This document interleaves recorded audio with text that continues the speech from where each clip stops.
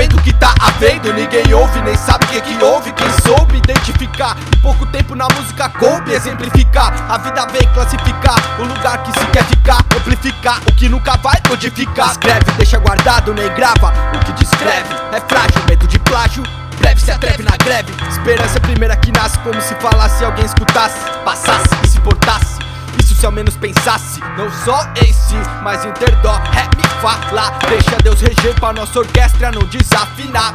É a chave mestra pra harmonia coletiva. Não tem como escapar, negativa e positiva. No ciclo que distrai, reciclo a atenção. Nada substitui ou subtrai o intuito da invenção. Prestensom, som, decifra.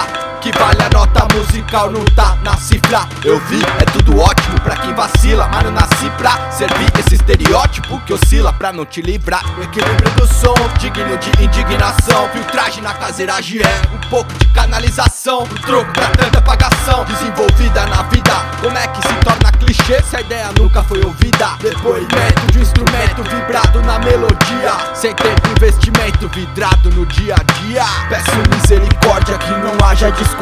Despeço do que dispersa, se viaja é paródia.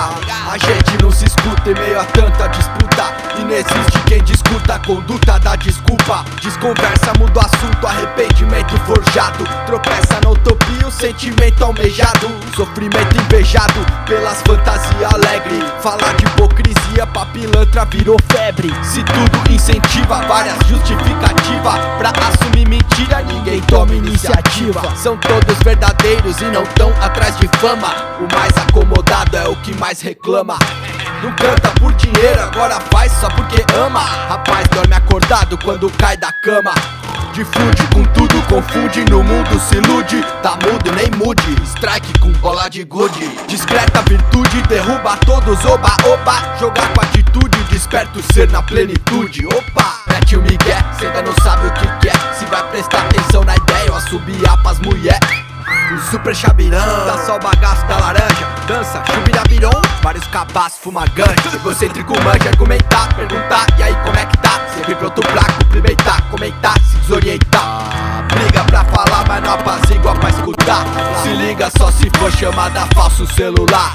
Atesto que contesto no contexto honesto que detesta o protesto que é pretexto pra fazer festa. O polígrafo testa sem ter sensibilidade. Orgulha quem em grupo demonstra sua habilidade com responsabilidade na possibilidade que distorce a realidade. Empurra uma troca pela nossa liberdade. Consome a mesma droga de quem omite a verdade. A gente